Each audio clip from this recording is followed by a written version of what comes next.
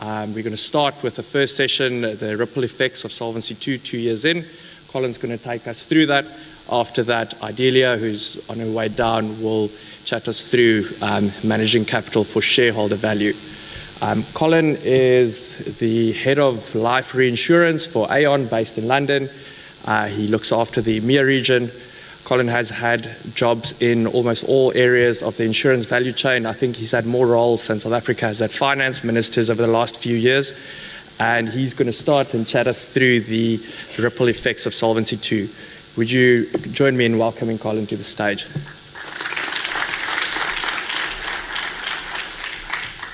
Right, good morning, everybody. Is this mic is working? So we're a bit short of time, so we're going to go through the stuff pretty quickly. You'll be glad that this is a foundational session, so I'm going to have lots of graphs up, lots of formulas to teach you all about Solvency II, because, of course, you've never heard about Solvency II before at these venues. So hopefully we'll keep it a little bit more interesting as to what's happened. I need a clicker for this. As Morne said, I'm living in London at the moment. I get teased in London for having a South African accent, and I get teased in South Africa for having an English accent. But my accent actually changes because I travel all over Europe. And one day I'm in Spain, one day I'm in Italy, and one day I'm in Finland. And I try to say skål, kipish, cheers, down the hatch in whichever country I am. So I try to adapt to the local environment. Right. Any ideas on the clicker?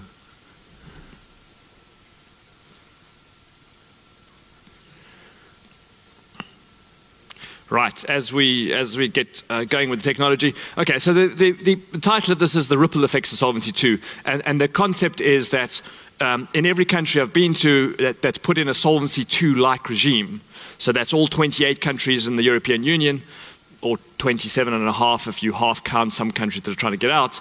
And you add in Israel, South Africa, and all the other countries that have a Solvency II-like regime, and then their subsidiaries all around the world. So we're doing some business in Singapore where they're trying to do a transaction that is Solvency II compliant. So you have this ripple effect of all companies around the world slowly being affected by these sort of things. And we see the same thinking that everybody goes through. And that's the sort of progression that I'm going to show you here, is the thinking that we hear from people and the things they try to do, and ultimately what the consequence of all this is. So we have these ripple effects. You throw into the pond the Solvency II legislation, 10,000 pages that you can read. It has every single rule articulated, so you know exactly what to do, more or less, give or take a regulator. To do the technical part, for those of you who haven't seen the Solvency II balance sheet, and just to make sure that we're using consistent terminology, we have this balance sheet that's made up of the market value of assets on one side. Okay, contentious issue in itself. You talk to the Americans, and they want to use book value and all sorts of other weird and wonderful stuff. But we're going to talk about market value of assets, and those things are highly volatile. Okay, point number one.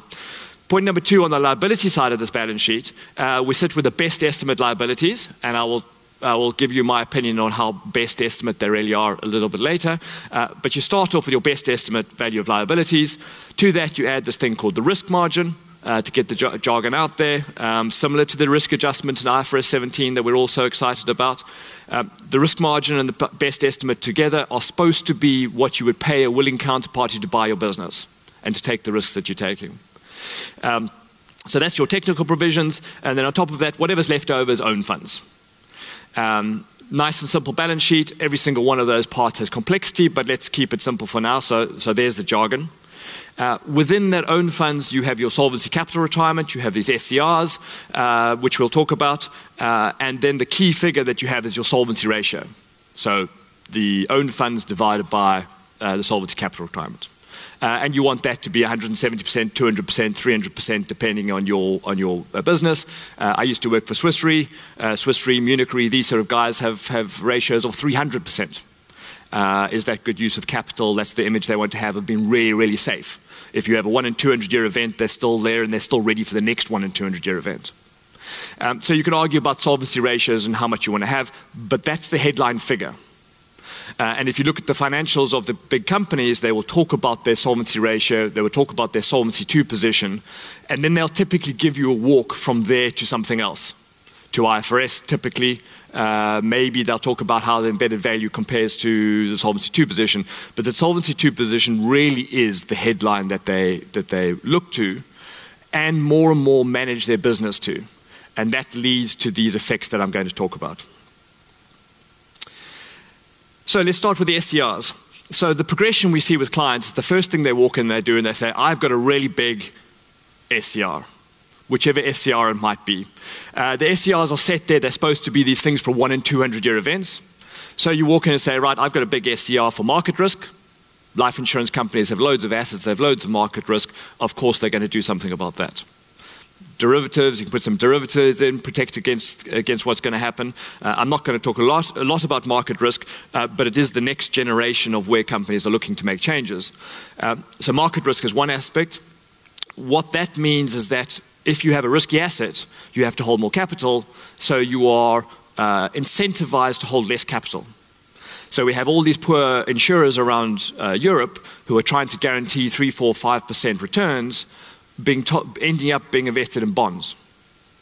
Bonds that are with a 0.5 or a negative 0.5 interest rate in some countries, really difficult to give the return that you're promising your clients. Otherwise, you have this market risk and you have a cost of capital attached to it. So this is the first part on the market risk side. If we look at some of the easier to understand risks, so the life catastrophe risk. In South Africa, it's specified slightly differently, but in EU, in Solvency II, it's an extra 1.5 per 1,000 claims in the year of valuation. So if this creates a lot of capital, what do you do about it? Well, you can pass that risk away to somebody else. This is one of the easier ones. So life insurers have typically had some sort of catastrophe cover. If there's some sort of event, some sort of nuclear explosion, terrorist bomb, in the UK, the big issue is terrorism. So we do modeling of Canary Wharf and downtown and the city of centre for terrorism risk. But actually the real risk for that sort of loss of life isn't terrorism, isn't a catastrophe, it's a pandemic. So we invent these reinsurance covers where we find somebody who's going to take that pandemic risk and that catastrophe risk. So you can reinsure away that risk. The terminology people come up with is say, I want to reinsure away my 1 in 200-year risk. Well, actually, to reinsure it away, you need to reinsure some of the actual risk. So you're reinsuring away some of the 1 in 50-year risk, or 1 in 100-year risk, or 1 in 20-year risk. Typically, we would say if you figure out what your best estimate loss is, you can reinsure away anything from about 125% of that at a pretty good price. It's cheaper than the cost of capital, so it solves your problem. So this is an example of one of the simple first generation of solutions. I have this life cat stress SCR. I want to get rid of it. I can give it that risk to somebody else. A slightly more complicated one, and one that's even bigger in SAM than it is in Solvency II, is the lapse risk. So you suddenly end up with this massive lapse SCR that you've never had before. And you can imagine the conversation with your shareholders. Sorry, Mr. Shareholder, I'm holding $1 billion for lapse risk. I've never had to hold it before. Shareholder says, well, why? So you say, well, you blame the regulator. He says, okay, but what does it really mean? He says, well, if the present value of the future profits of all my policyholders disappears, then you have no company left, you have no value left. And the shareholder's surprised. So I'm basing the investment on this company in the behavior of all these policyholders. And the 1 in 200-year event that's defined is 40% of them leave tomorrow. Or if a group scheme, 70% of them leave tomorrow. Most people say that is absolutely horrendous. What example is there ever in creation of it? And they go down the same thinking to say, well, I want to get rid of that SCR. So we can design a solution to do that. We can reinsure it away. We can find another counterparty who's willing to take that risk. But actually, when you go to the regulator to explain this, and you delve into it more, you're talking about risk management, not just reducing an SCR. And unless you can talk about the risk management properly, so this is the way I manage my persistency risk, this is the type of product I've got, this is the scenario that's going to cause me this loss, reputational risk, whatever it might be, tax change, all the things that could be. Unless you've been through that thinking, you haven't designed the right problem, the right solution. So walking in and say, I want to reduce the SCR is a really naive, basic way to start with a problem. One really has to delve into it much, much further. And you can go through every single one of the SCRs and talk about it in the same way, but that's really the order in which people ask us. Market risk, life cat if they have it, and lapse. And then we get onto longevity and health and all the other bits and pieces. So that's the SCR. If we then dial back one from the SCR, and you fundamentally underneath have this best estimate liability. Now, how useful is this number? And it depends how best estimate it is. So having a best estimate liability start with is a really useful figure to have. Everybody understands it. If the assumptions are best estimate, it's a fantastic starting point. However, if you were actually slightly prudent in setting your assumptions, how best estimate is it? If you had insufficient data to set an assumption, how best estimate is it? If there is correlations between some of the bits and pieces that you haven't allowed for, how best estimate is it? But let's say for the moment that a company has done its best job on its best estimate liability. You have these nice cash flows projected into the future that really are what you think they're going to be. You then discount them. In the Solvency II world, you discount at the IOPA swap curve rates, risk neutral rate, very, very low at the moment. So it gives you a very large number. In some jurisdictions, when some of the early rates start getting towards negative, you get interesting things happening. But is there really a good value for that set of liabilities? So then we start talking about counterparties. Okay, if you want to sell, if you want to reinsure that portfolio of risks, are they going to take on the risks discounted at IOPA swap curve? Probably not. They're probably going to look at the assets that they're actually holding behind it. Now, in the Solvency II world, you have a volatility adjustment that you can add, quite useful. A couple of basis points gives you a little bit of a decrease in the best estimate liability. And in the UK context, the matching adjustment is the really big one. So those big portfolios of annuity business that are producing billions and billions of pounds of liability, you can add 150 basis points of matching adjustment to this risk neutral rate, brings down the reserve very, very rapidly. Now, the matching adjustment specifications are very onerous. You need to be holding appropriate asset liability matched assets. You are holding to maturity, which is why you get the benefit. The liabilities have to have a whole bunch of characteristics like not having new cash flows and a bunch of other things. So it becomes very onerous. And this is a very contentious issue at the moment. The PRA, the regulator in the UK, is saying, I'm not happy with some of the things that you're doing with this matching adjustment. You're getting too racy with this. The impact of this, the ripple effects from this, is that it changes the nature of the assets that insurers want to hold. Whatever they were holding before was capital or best estimate liability calculation suboptimal. So they've changed what they want to invest in. It's now illiquids, it's now infrastructure spending, it's now equity release mortgages, and I won't get into that. You can ask that for in question time. But it means your best estimate liability is this number that you have to understand its context before it really helps. From our point of view, it's really useful because if a company wants to do something, we'll ask them for their best estimate cash flows. And from that, you can do everything. A really, really useful start.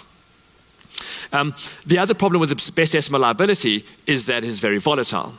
So if we look at the interest rates over the time of installation of Solvency II, so this is at the end of 2014. This is what the swap curve looked like. You have quite a steep slope in the early 2 years up to the 2%, and then you have this dripped up to the ultimate forward rate, and we can debate the ultimate forward rate.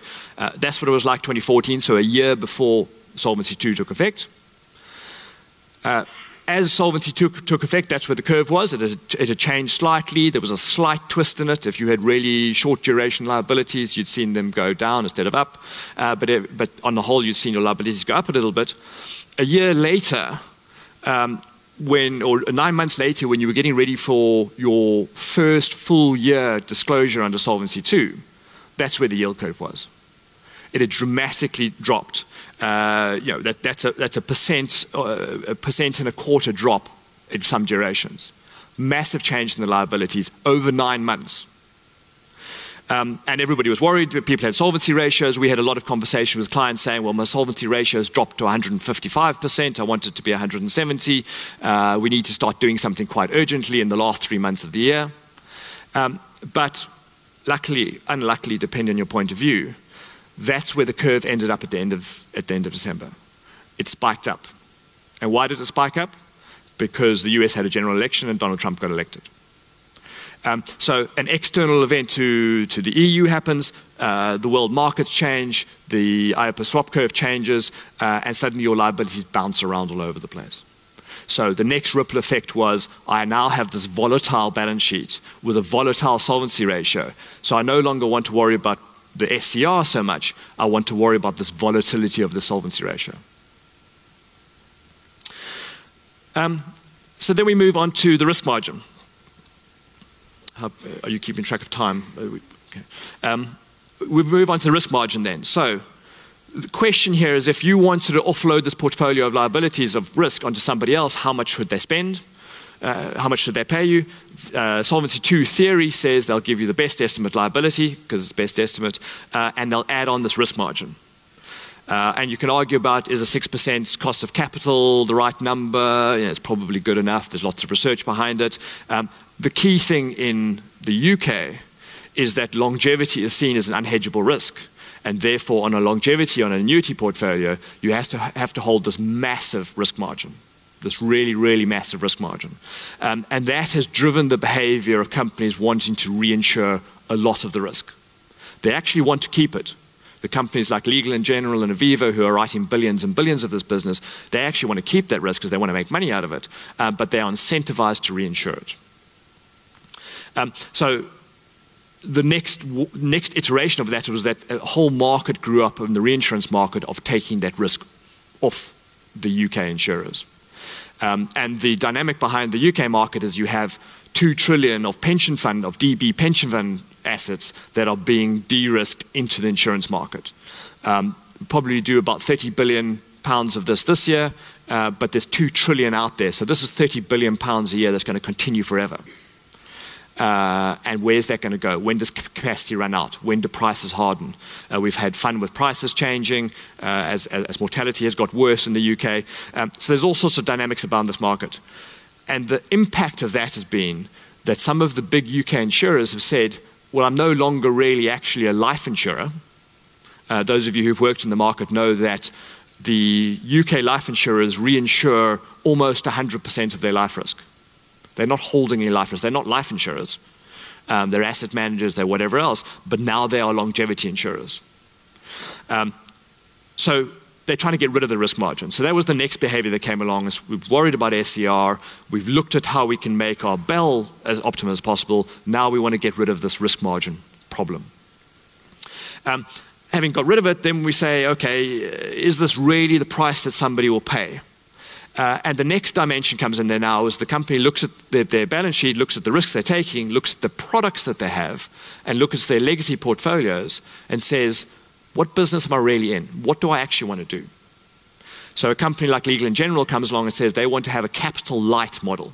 They don't want to have masses of capital tied up in this business. They want to have a capital light model.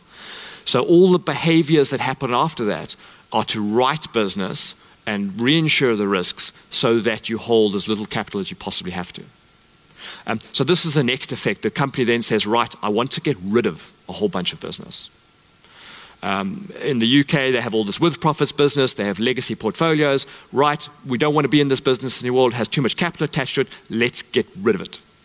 Reinsure it, sell it, whatever the case may be. So a very active consolidation market in the UK and a consolidation market that's becoming more and more active in Europe. So now even in Germany, where it's most problematic, companies are saying, here's an old portfolio of business. I no longer want it. Find a willing recipient of it. So to the 2 pictures that I've got there, the one on the left, for those of you who've been on holiday in the sunshine, that is Bermuda. That is downtown Hamilton, Bermuda. They have a reinsurance conference once a year where everybody goes down there. It's 27 degrees, 24 hours a day. They make quite nice cocktails. You can go boat cruises. And then you have a couple of meetings with all the reinsurers in the world. We had a slightly problematic client a little while ago who said, if you heard the Panama Papers issued a little while ago, they said as an organization, they don't want to contract with an entity that has a company in Bermuda. So we looked through every single decent counterparty in the world. Everybody has a company in Bermuda.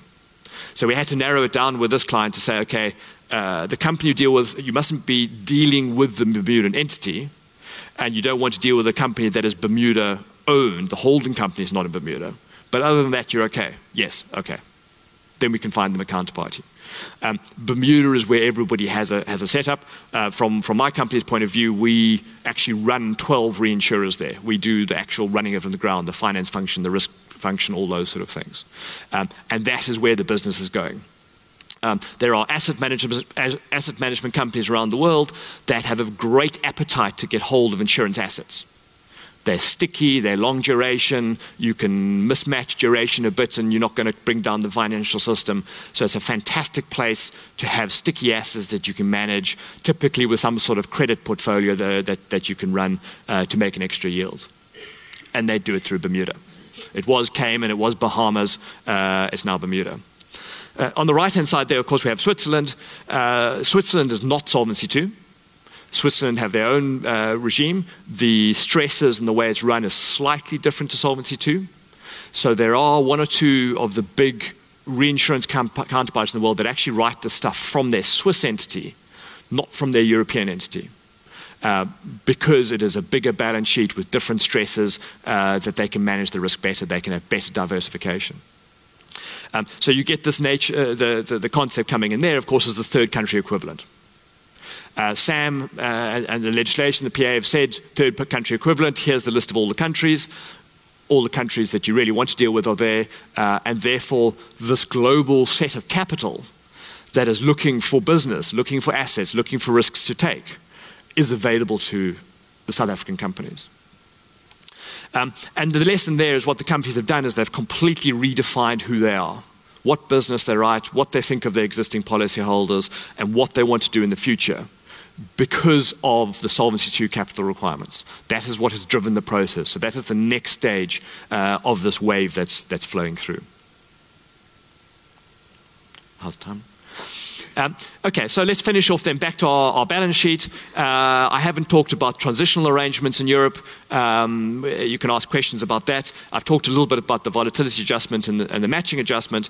But if we go back to this balance sheet, so the order that people have gone through their thinking, the first thing is they sit there and say, I have this market value of assets. That gives me volatility. It gives me conservative investment mandate. They then look at the SCRs and say, I don't like having this big SCR that I never had before. I need to get rid of it. Then they get a little bit more sophisticated and they say, well, the risk margin is also potentially a problem in the same way that an SCR is a problem. It's seen as excessive capital. So let's get rid of it.